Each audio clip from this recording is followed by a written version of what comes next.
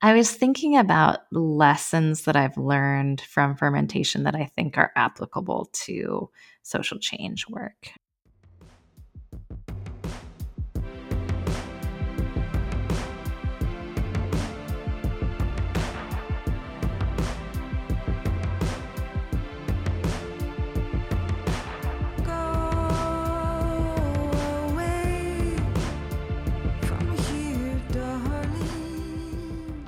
Hello, and welcome to the Emergent Strategy Podcast, hosted by the Emergent Strategy Ideation Institute. We are a collective of facilitators, mediators, trainers, and curious human beings interested in how we get in right relationship with change. Today, I will be guiding our interview. I'm Adrienne. I'm the writer in residence at the Emergent Strategy Ideation Institute. And just as a reminder, emergent strategy is the way we regenerate and reshape complex systems and patterns with relatively simple interactions. When you're listening to this, it's our 5th year of having emergent strategy out in the world. And it all feels like a big experiment, and we're still learning all the time. But 5 years feels like a significant chunk of that construct we created called time. So, today's guest, I'm very, very excited about. We have today Kasha Ho, who is part of the Embodiment Institute and a brand new mama bear and a master fermentator. What do you call it? Master fermentation expert. And also someone who I have known and admired for most of my adult life. And I was just telling Kasha before we started that the way I think of Kasha is the best human. So, and I say that often, but I just feel like, when they were creating Kasha, it was like, oh, these are all the things that make a person excellent, and that's you. So That's so sweet, Adrienne. It's so great to have you. Well, it's just true, and it's really exciting to have you here with us, talking with us. And we always just want to start out by, how are you right now today? That's so nice. It's really nice to be with you in virtual space and be in your proximity in real life space Yes, as we're well. neighbors. I love that. I'm doing good. Yeah. I'm feeling cozy. I'm feeling good. I'm cuddled up with a blanket here, and I'm so grateful to be joining you on this podcast. So, Kasha, when we sit and come up with like, who do we want to invite to talk to, we think in terms of the emergent strategy we see in you.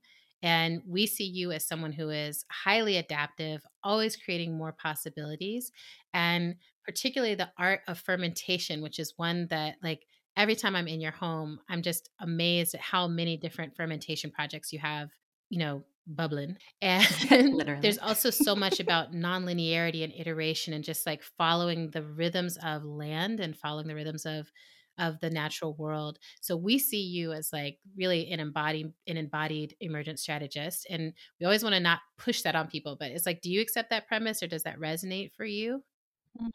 I really appreciate that reflection. That's beautiful, and I definitely resonate with that.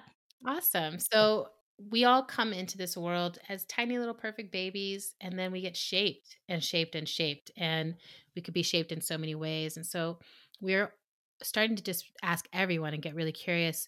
What would you say is your political lineage? Like, kind of what shaped how you live your political life now?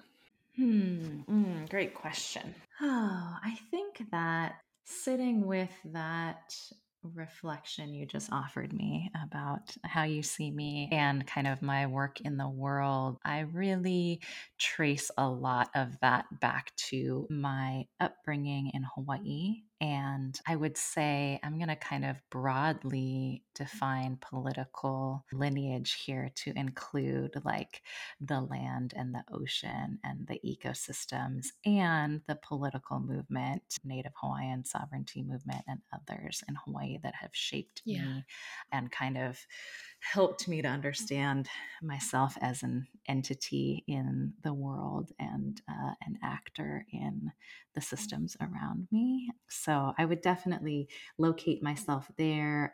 My family I think I'm the fourth generation to be born in Hawaii, but my family comes from Okinawa and China. They came over to work the sugarcane and pineapple plantations. And then my mom's side of the family is Scotch Irish Irish. And I think I would say that politically, I really was born through the cultural work of the Native Hawaiian cultural resurgence that happened alongside the American Indian movement and the Black Power movement, and the lineage of those movements that continue today to shape Hawaii, and that I really came to understand the political forces that shaped that place and those people, and also gave me a real felt sense of both myself as part of the system and a sort of embodied way of being in relationship with the land there through a cultural practice, through spiritual ceremony, and through political activism. That's awesome. Yeah. Yeah, I mean, it's really a ferocious struggle, it so it's such is. a blessing to be like, oh, yeah, that's home base, and see Yes. how fierce we can get in other places. And from that starting point, if you were to intentionally name, like, what are you practicing today? What are the Mm. practices that construct your life? Hmm. Oh man, so many, Yeah. so many things I'm in practice with. As you know, we live now in North Carolina on a bit Yeah. of land here that we are constantly, every day, learning about being in relationship with and stewarding and impacting and being impacted by. So I've been a lot of practices around that, around just caretaking the land, learning to build back the soil, learning to be in right relationship with the animals around Yeah, us. there's so many. Mhm. Just like coping with the multitudes of cycles of life and death that are part of living close to the land. And as you mentioned, I'm always in a practice of fermentation and practicing with the Yeah. microbes that are in our soil and in our food and in our bodies. And that's really one of the places I like Yeah. to go deep and geek out about. So I'm excited to talk to you about the microbiome and gut health and Yeah, me too. intergenerational things, all the stuff. So, yeah, we could definitely spend all the time there. I know. Well, and I want to. I suspect that there's a lot for us to learn Mm, about how we be as humans and our relationship with the rest of the world through this, natural technology of microbiomes. So maybe let's just dive in a little bit. What piqued your interest about fermentation initially? And maybe what do you think you've learned from the process of being a fermenter? Oh, I think actually, what piqued my interest in fermentation initially was a book I read written by Sandor Katz, who's kind of acknowledged as the sort of like father figure of the modern fermentation revival in the US. He is Okay. a former ACT UP activist. He's been living with HIV for a number of decades, and he literally wrote the book on fermentation that kind of like gave people permission to start practicing and experimenting in their kitchens around fermentation again in a way that we'd most of us lost that kind of lineage of cultural practice over time. And I Mhm. think that there's like a lot of fear in the modern food system around food safety. I can talk more about that, but I think it's really prevented people for decades and maybe longer from really feeling confident about fermenting foods at home for fear of making ourselves and our families sick, which is actually not an accurate concern around fermentation. There's never been a reported foodborne illness related to fermentation in the US or any of the countries that share that kind of information with the US. So it's Wow. sort of been, I think, lumped in because it's similar in appearance to the canning process, which is really actually a very controlled, you need very sterile procedures in the canning process to produce something that's going to be safe from things like botulism, which could actually make you That's very great. sick. But But we don't have to be out here worrying about killer kombucha. Exactly. It's Like, actually the exact opposite. It's like the mirror opposite process from canning, whereas canning is like you need to create this sterile vacuum that nothing can grow right. in. Fermentation is actually you are creating an environment in which bacteria can thrive, such that if you have a thriving and diverse ecosystem of bacteria, Yeah. none of those kind of pathogenic or bad actors can grow out of control. So even if they were present there, you're creating a diverse and thriving community that will keep them Uh-huh. in check. So it's like the sort of mirror opposite process from canning. It's literally the opposite. But, like, if you were just on a 101 level, like, what is the difference between a good and a bad bacteria?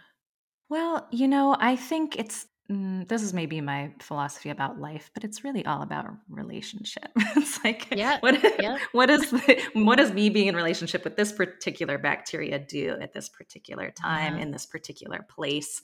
And so bacteria get a really bad rap, all Yeah. antibacteria here and antibacterial soaps and like all Totally. of those things that are trying to create this sterile environment, right? Because we're afraid of bacteria. But really the truth is there's 30 million different types of Mm. bacteria out in the world, and of those 30 million, only 70 of them are considered pathogenic to humans, meaning that they could harm you or make you sick. So if you just think about like we really Oh, wow. paint the whole picture of bacteria as bad or somehow going to harm Yeah. us, but it's really very few of those bacteria that can potentially make us sick, and we spend all of our time focusing on those ones, which then causes us to kind of approach bacteria as a whole with this war on bacteria kind of approach, and we miss out on Yeah. all of the good bacteria, or ones that we have like a friendly relationship with. And the truth is that we are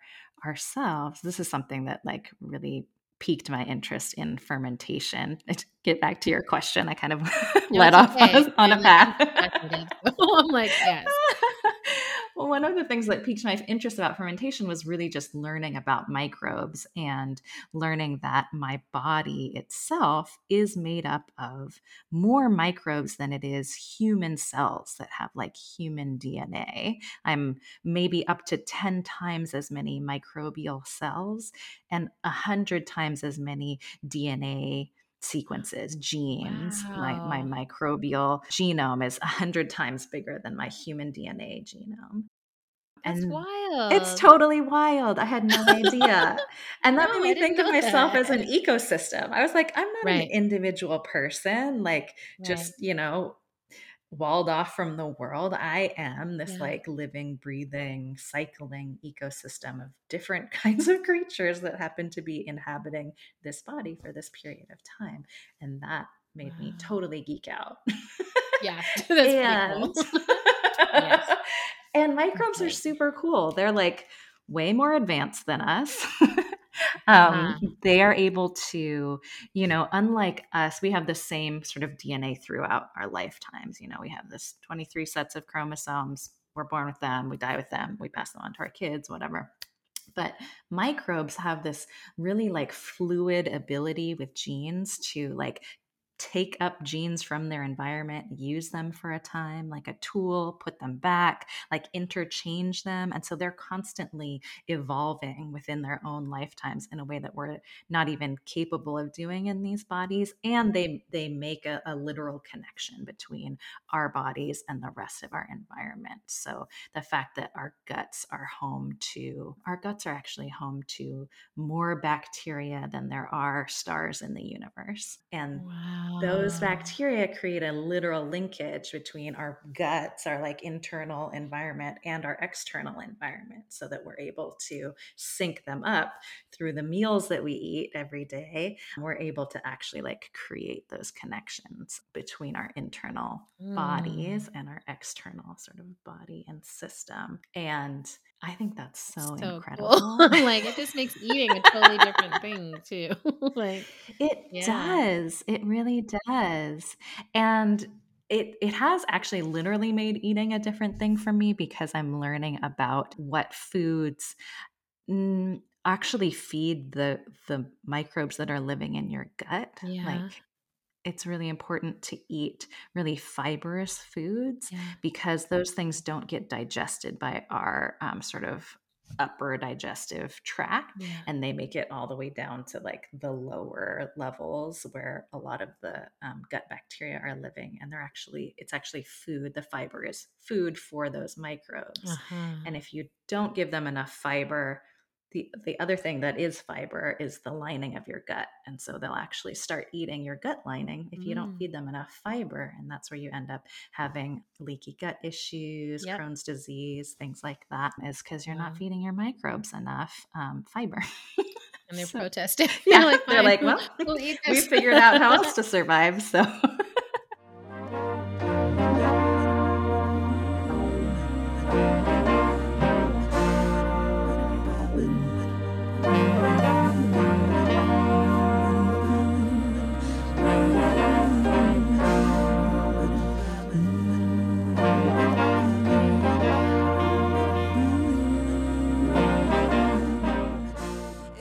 If you were to say like a vision, a fermentation vision, is the idea that like everyone should be engaged in their own personal processes of fermentation and sort of understanding their own microbial journey?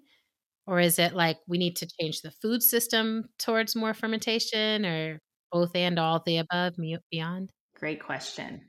All of the above. Um, Yeah. definitely. Let me start with the food system because I actually think that's ultimately like Yeah. that's the major goal. I do really enjoy and promote everyone being in their own fermentation practice as well. Yeah. I think ultimately that learning about the internal microbiome and the external microbiome really calls us to a full revolution of our modern food system, because there's like it should be a sort of unbroken line between my mouth and that reaches all the way back through the chains of the food system back to the soil microbes in the soil. And our current food system, the way that we have set it up, has really like damaged those connections that we have between our gut and the environment all along the way, so that the soil from the farms that grow our food have been depleted by Yeah. using chemical fertilizers and pesticides over years and years. The hands that are picking those foods are often from people who are mistreated in Yep. their work and are not living in healthy, thriving, loving conditions that allow them to have healthy microbiomes, even on their hands, that are being Yes. passed then to those who pack and ship and the people who cut Yeah. and clean and prepare our food all along the way. There's actually in the US food system, there's a literal, it's called a kill step if you're producing food for purchase, where you have Wow. to in the Yeah. food production model for food safety reasons literally kill off all of the microbes that Yeah. are living in your food. So you have to like superheat it or bleach it, something that's going to kill off all of the microbes, which then severs your microbial connection back to the earth. And unfortunately, that's necessary because our food is coming from these factory farms where like the pigs are so mistreated that Right. they have Right. diseases that could then pass through their fecal matter onto your vegetables or whatever it is that you're eating. So you do have to sterilize your food because all along the That's way, the right. whole system is broken and messed up, and people and animals Yeah. and plants and soil are mistreated all along the way. So I think that it really Yeah. does call us to not just eat organic and try to take care of our own bodies and our families, Yeah. but it really calls us to be active in reshaping the way that our food system Mm. operate. And I do think that personal practice is a part of that too. So for us, learning to grow our own food, being in relationship with the soil here so that I can start to understand how the soil microbes interact with the roots of our plants, which increases the nutrient uptake of the plants, and just really understanding what's involved in like the labor and love and conditions of all of the things that happen when you're trying to grow food, so that I can appreciate like, oh, it makes sense why this costs so much. Why there's so much. That's right. It's like the act also of gardening is kind of a act of science as well. It's just like a scientific experiment too. Yes. Mhm. It is. And Mhm. appreciation, just like really understanding what goes into bringing those foods to our body and building those relationships with the microbes and the soil and the plants and the animals, all of those things along the way. And just at this point, listeners, I'm sure you're thinking what I think whenever I hear Kasha talk about these things, which is like, we need this information from you. Like, you should write a book about this. That's what I think. And so, if you think the same thing, listeners, just put the pressure on Kasha in whatever way feels appropriate for you, spiritually, Thank you. energetically, Thank through you, social media. Adrian.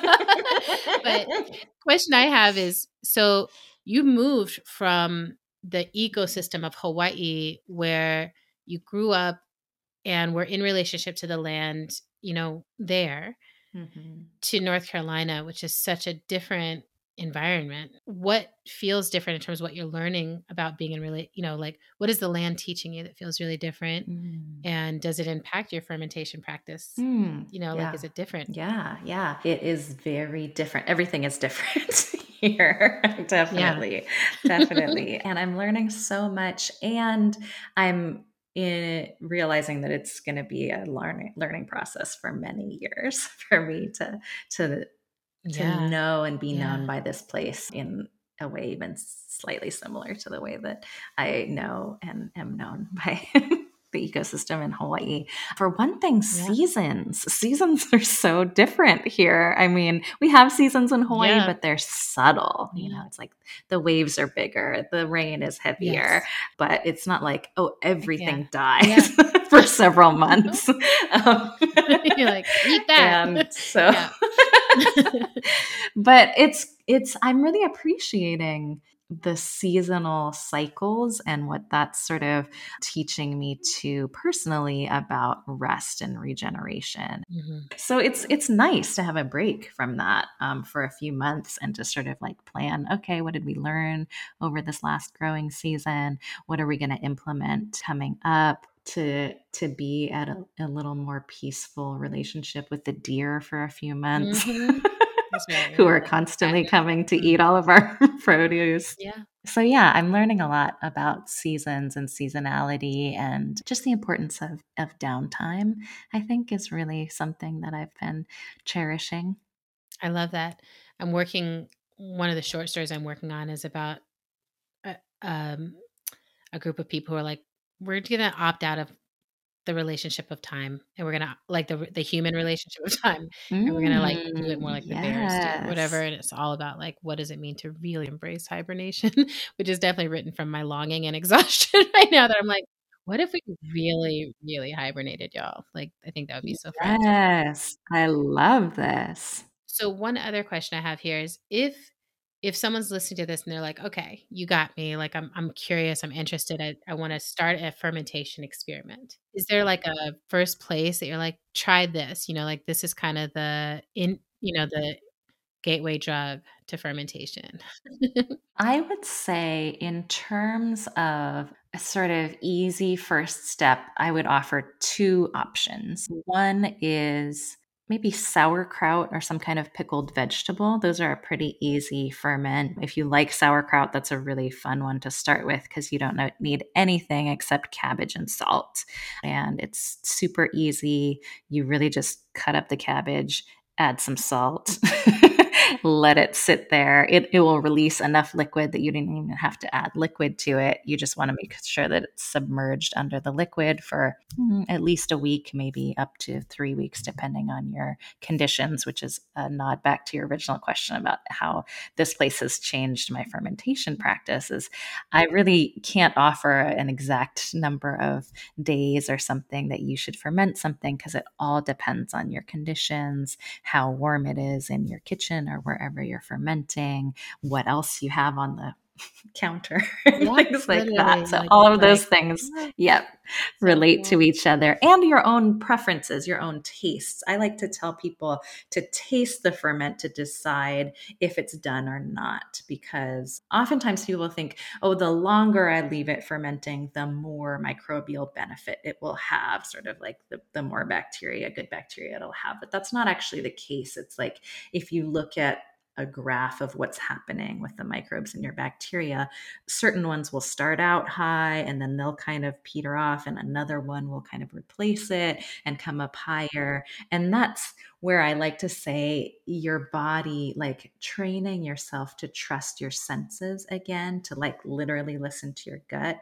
I might like my sauerkraut at 8 days. You might like yours at 12. And I think my theory is that's because your gut is craving a different kind of microbe than my gut is craving. Like there's actually something that that food is giving your body that your body is craving and telling you because you like the taste that that's the Yeah. time to eat it.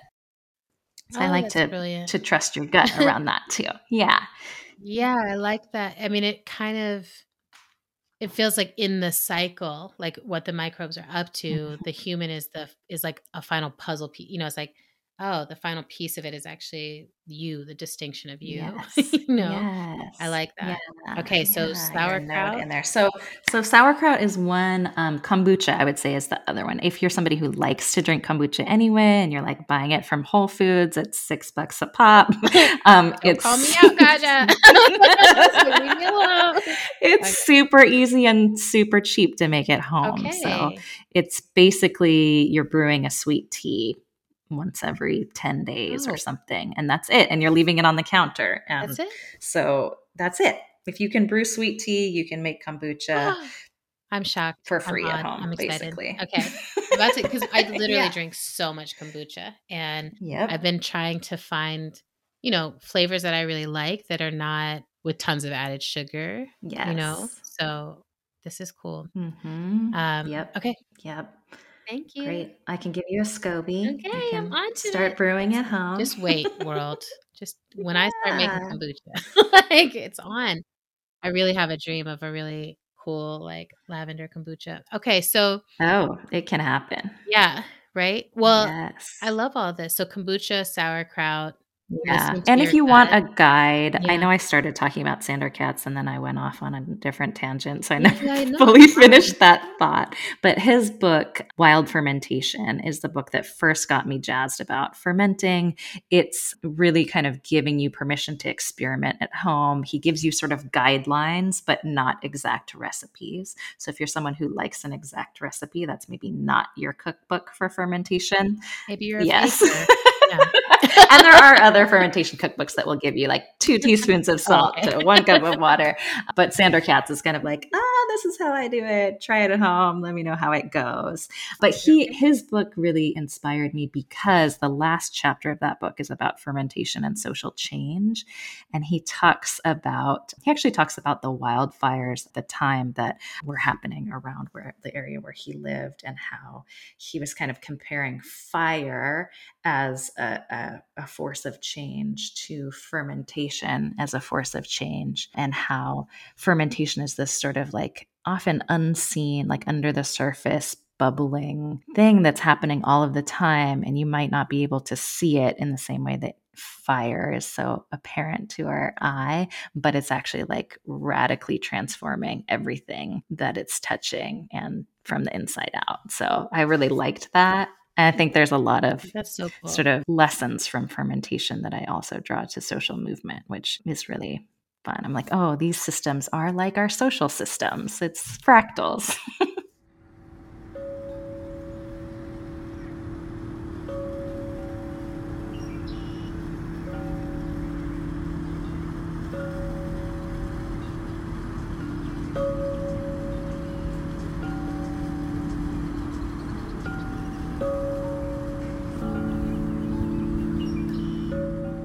We've come so far away from trusting ourselves as nature and trusting the nature around us.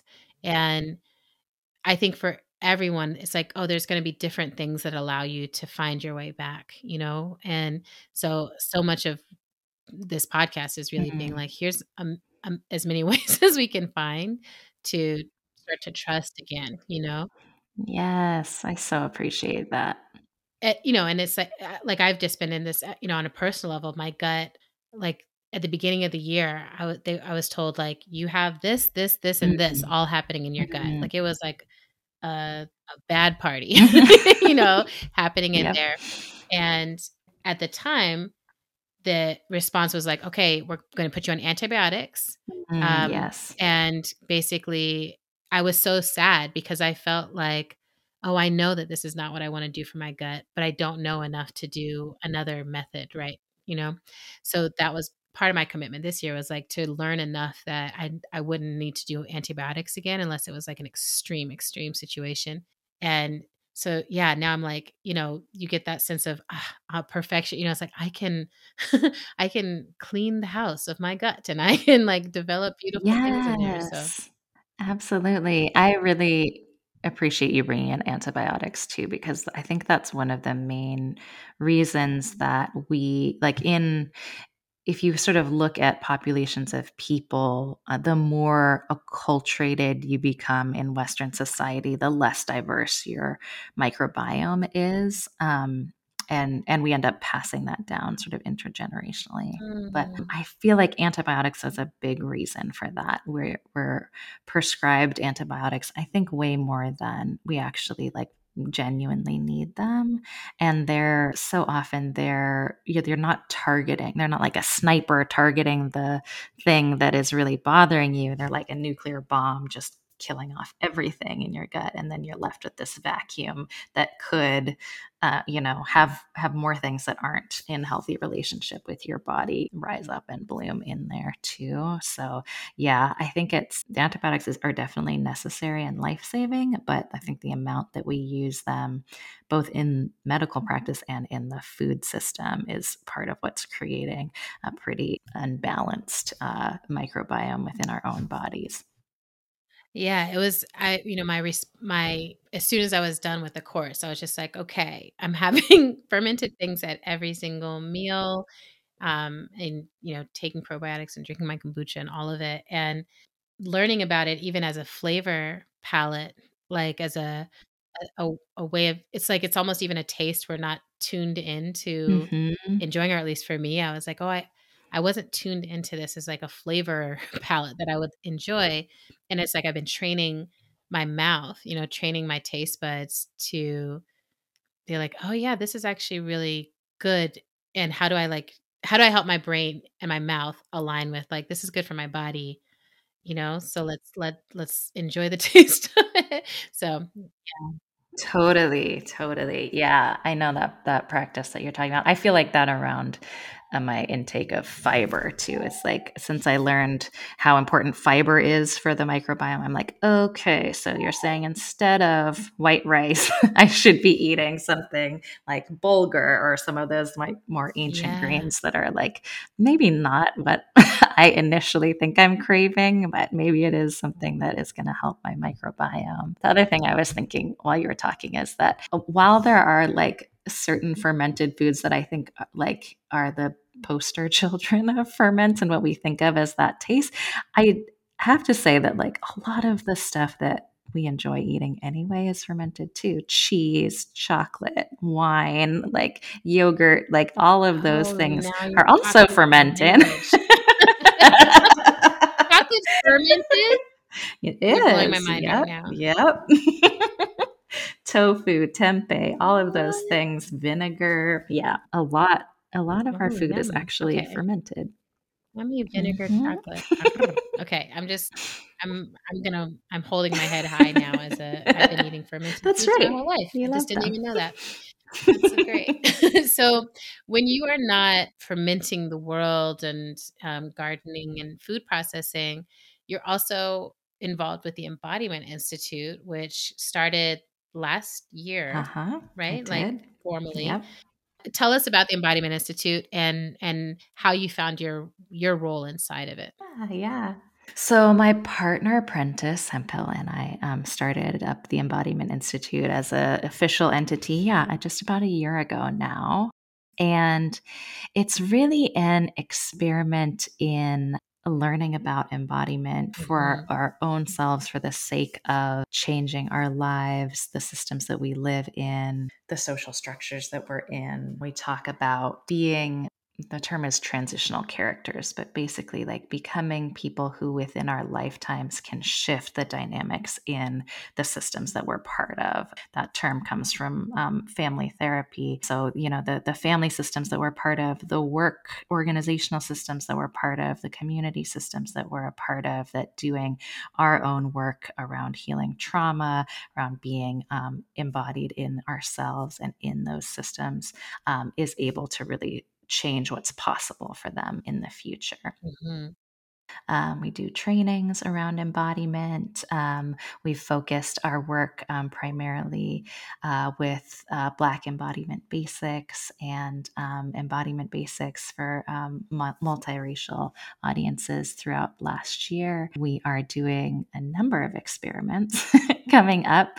And my work within it is really about reminding us that being embodied is a practice not only of being sensing, feeling bodies within our physical bodies, but that we are then bodies within systems, ecosystems as well. And so the work is not just about, though that is pretty extraordinary work, learning to listen to and be conscious of and be fully present in our own bodies and what becomes possible through that, but also to be conscious and intentional bodies within the systems that we're a part of, which includes the natural world. So part of that work is eventually being embedded in land practice here as well, and incorporating some of these practices around building up the soil, fermenting our foods, feeding ourselves, sharing with other people, reconnecting to those ancestral and cultural practices that a lot of us have lost touch with. And so, yeah, that's part of what I'm excited about bringing to the Embodiment Institute. So exciting. I'm really grateful that the Embodiment Institute exists. I feel like I keep laughing about this because I'm like, there's just some work that feels urgent, even though it's about non-urgency, right? Like, even though it's about like, we need to get back into a slower, more intentional relationship with the world around us and into the Yes. truth of it.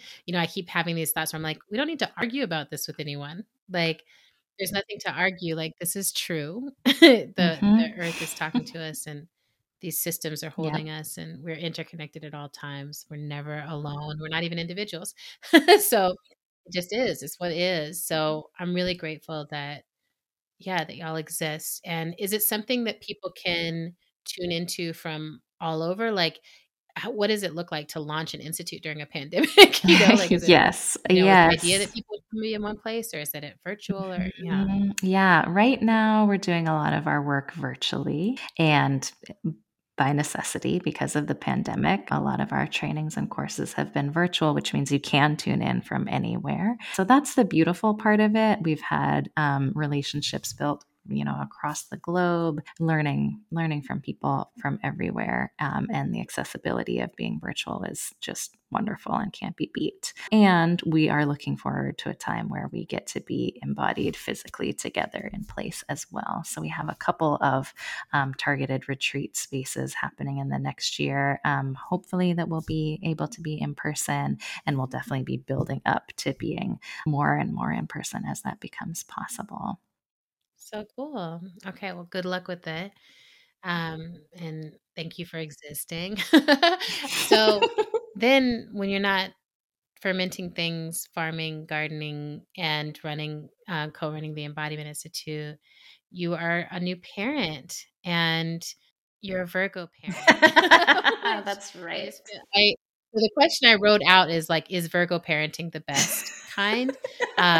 But I mostly just want to ask you about, anything you want to share about what parenting is teaching you Mm, about adaptation, about the rest of the work. Does it shift the lens through which you see the work you're doing? great question. Of course, Mhm. Virgo parenting is the best parenting, but yeah. It is, right? Okay, good.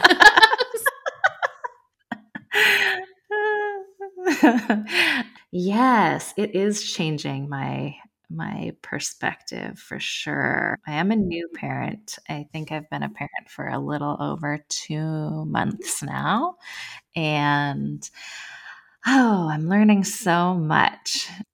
This morning this is a brand new thought that hasn't been fully digested or shared out with the world. So I'm not sure how much it's going to make sense. But I was, I woke up, or really, my child woke up and I was feeding her.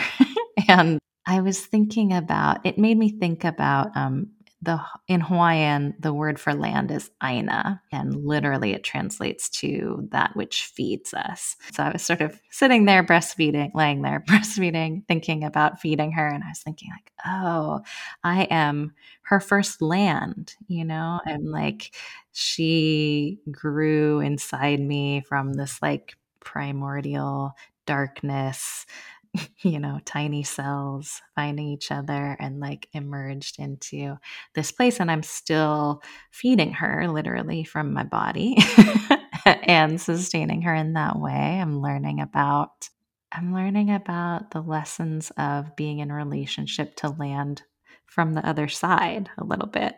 And like, what is it like to be the land and to offer love and sustenance in that way to a human? So the lessons are still new, but I'm pretty excited about it to sort of have that perspective from both sides about being in relationship with land.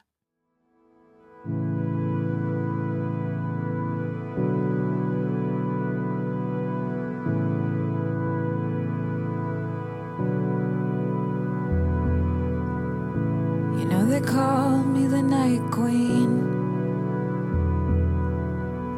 'cause I live in the dark, and I don't let nobody near me, and I betray my heart.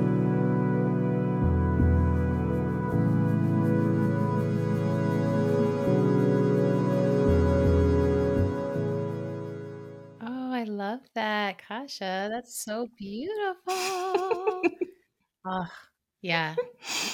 I also feel like, there's something about the way that I'm witnessing you, just from over yonder, where, I wonder about this too for people who get the option to parent when they're older, when it's like you're not like in the first throes of figuring out adulthood. But it also seems like there's something where parenting can be a grounding. It's like part of being like, oh, I need to Yes. deepen in my connection to home and land and place so that I can be solid enough for this little being, you know? Mm. Yes. Yeah. Absolutely. Yeah. Yeah, I think that's really true for me. I didn't feel ready to be a parent until very recently. And now it just feels like, oh, yes, this is what I've been working towards. My whole life I've been learning these lessons. I've been reshaping my practices so that I would be ready to be in this place where it all makes sense. And having her in our lives, I'm like, oh, you're really teaching me like this is what's important. Ah, beautiful.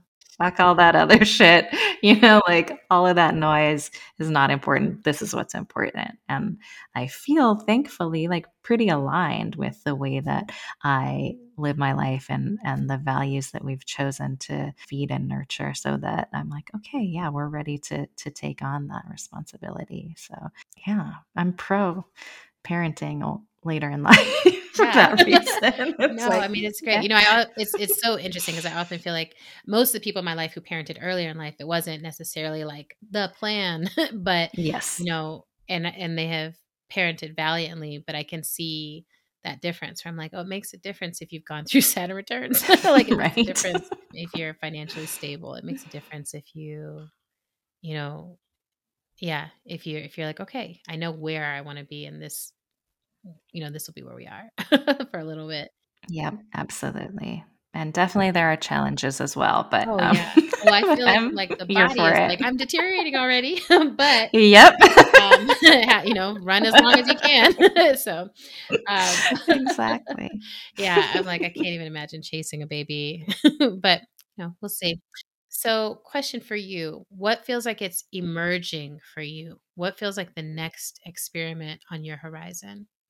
Something that I haven't really engaged with so far in my life is around really bringing parenting and families into the work that I do and having it be like that's just part of what we do. We're not expected to be individuals like doing the work, 9 to 5 or whatever, but we're actually bringing it into family practice and that it's part of what we're teaching and transferring to the next generation. It's part of seeing through their eyes and like learning from their perspective in a way that enriches the work as well. So I'm not even sure what that will look like yet, but I'm excited about having that lens in our work of like how does this become family practice and what does that family practice teach us that we can bring back and iterate on too, both in the embodiment work and actually in like the fermentation work too. This morning I was reading about breast milk and how we transfer microbiome to the next generation, both through vaginal delivery. That's sort of like the first bacteria that baby gets exposed to and becomes the sort of like foundational bacteria that sets your microbiome for life. But also through breast milk, you're getting bacteria literally through breast milk. But I was also reading this morning, which I thought was so interesting, and I didn't know that breast milk is part, fat, protein, lactose, but also this thing called human milk oligosaccharides, which is a complex carbohydrate. It's like the sweetness. That's the reason breast milk is sweet. And it's of those things, it's like the third ingredient in breast milk. It's like fat, lactose, human milk oligosaccharides. And those human milk oligosaccharides, we can't actually digest as humans. Like it's not for you, it's for your bacteria in your gut. And you're feeding those bacteria that they're the bacteria that actually end up helping you digest plant proteins later in life. So my body is training her body. Like at some point, you're going to want to eat plants, and I'm going to keep those bacteria alive until you start eating plants so that you have bacteria in your gut that allows you to digest those things that you're going to eat somewhere down the road. Yeah. Wow. I That's thought astounding. There's just so much care in the Yes. design of us. It really it's pretty is. outstanding. So you're bringing all that together, and you're figuring out that breast milk is magic in a very particular way. Yeah. So is it okay? Actually, I'm gonna make you write this down into the book because I'm just like, wait. Now I have so many. I Like I literally feel like I could talk to you for 3 Yes. hours more just on Yeah, definitely I the could. gut. And we should later. But for the people here listening, Yeah. the last question that we are asking people is, what feels like the most resonant question for you right now? Like, what's a question that is shaping or guiding your life? Here's another thing I was thinking about this morning. Mm-hmm. I was thinking about, bear with me, I'm going to kind of like do a few loops around this question. I love the loops. Your loops are great loops. Yeah.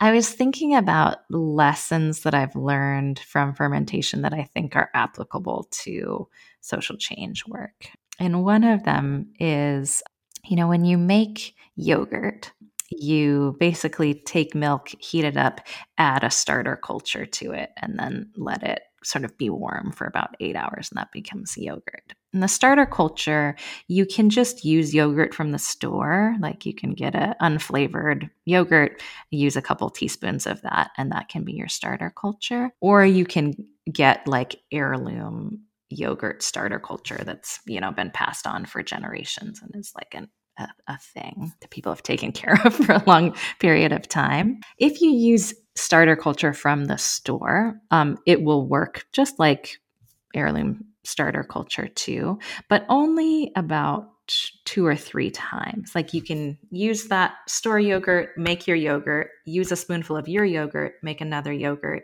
Maybe you can use a spoonful of that yogurt to get yogurt one more time, but eventually it will no longer work. And that's because store-bought yogurt, they've isolated certain strains of bacteria that they say, okay, these are the bacteria that make yogurt taste like yogurt. It's lactobacillus. and bifidobacteria usually. And those do make yogurt, but they don't have, and this is where my sort of loops come in.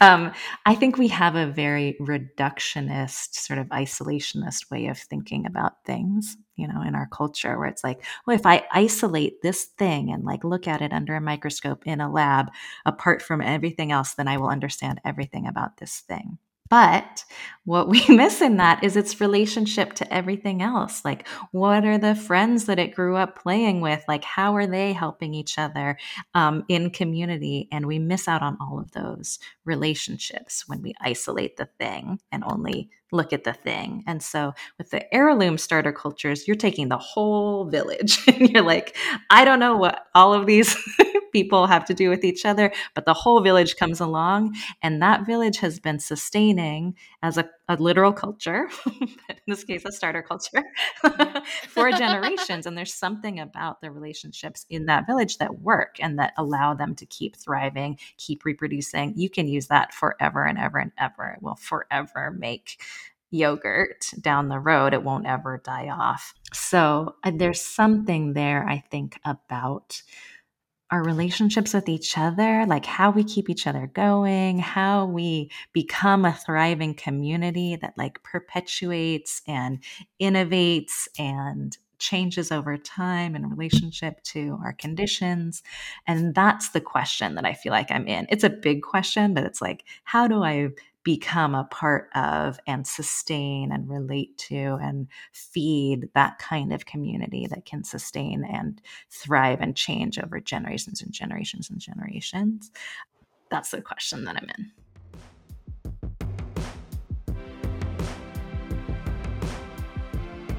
This podcast is produced by Natalie Parrott. Music for the Emergent Strategy podcast is provided by Hooray for the Riffraff and their album Life on Earth. To support the ongoing work of ESII, make a donation at www.alliedmedia.org/ESII.